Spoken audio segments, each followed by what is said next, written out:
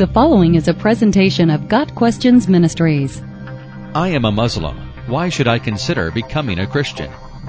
People often follow the religion of their parents or culture, whether Muslim, Buddhist, or Catholic. But when we stand before God on Judgment Day, each person must give an account for himself, whether he believed in God's truth. But among so many religions, what is the truth? Jesus answered, I am the way, the truth, and the life. No one comes to the Father except through me.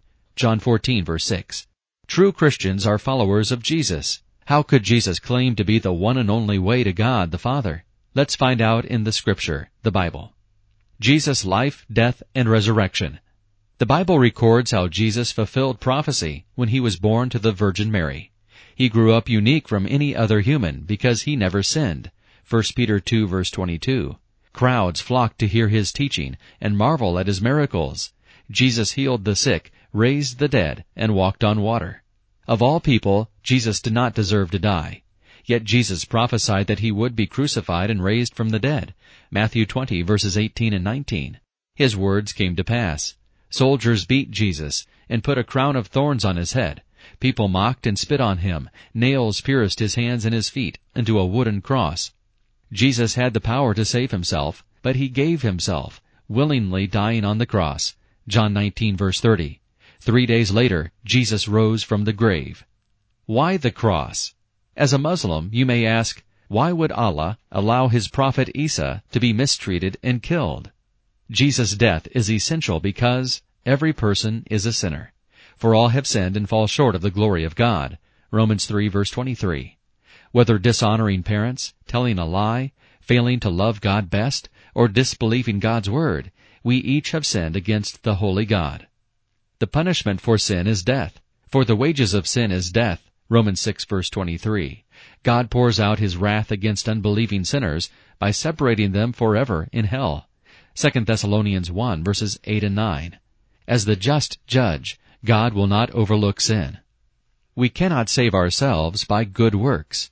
For it is by grace you have been saved through faith, and this not from yourselves, it is the gift of God, not by works, so that no one can boast.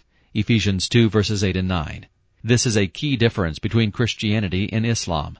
Islam teaches that a person can earn paradise by keeping the 5 pillars. Even if possible to outweigh bad deeds with good deeds, the Bible teaches that all our righteous acts are like filthy rags. Isaiah 64, verse 6. Even one single sin makes a person guilty of breaking all God's law. James 2, verse 10. Sinful humans can do nothing to merit heaven. God sacrificed his Son for sinners. For God so loved the world that he gave his one and only Son, that whoever believes in him shall not perish, but have eternal life. John 3, verse 16. God knew mankind's sin kept them from heaven. God knew the only way the sin debt could be paid was by a perfect one paying the price of death. God knew he alone could pay such an infinite price. So God's eternal plan was to send his Son Jesus to die in the believing sinner's place.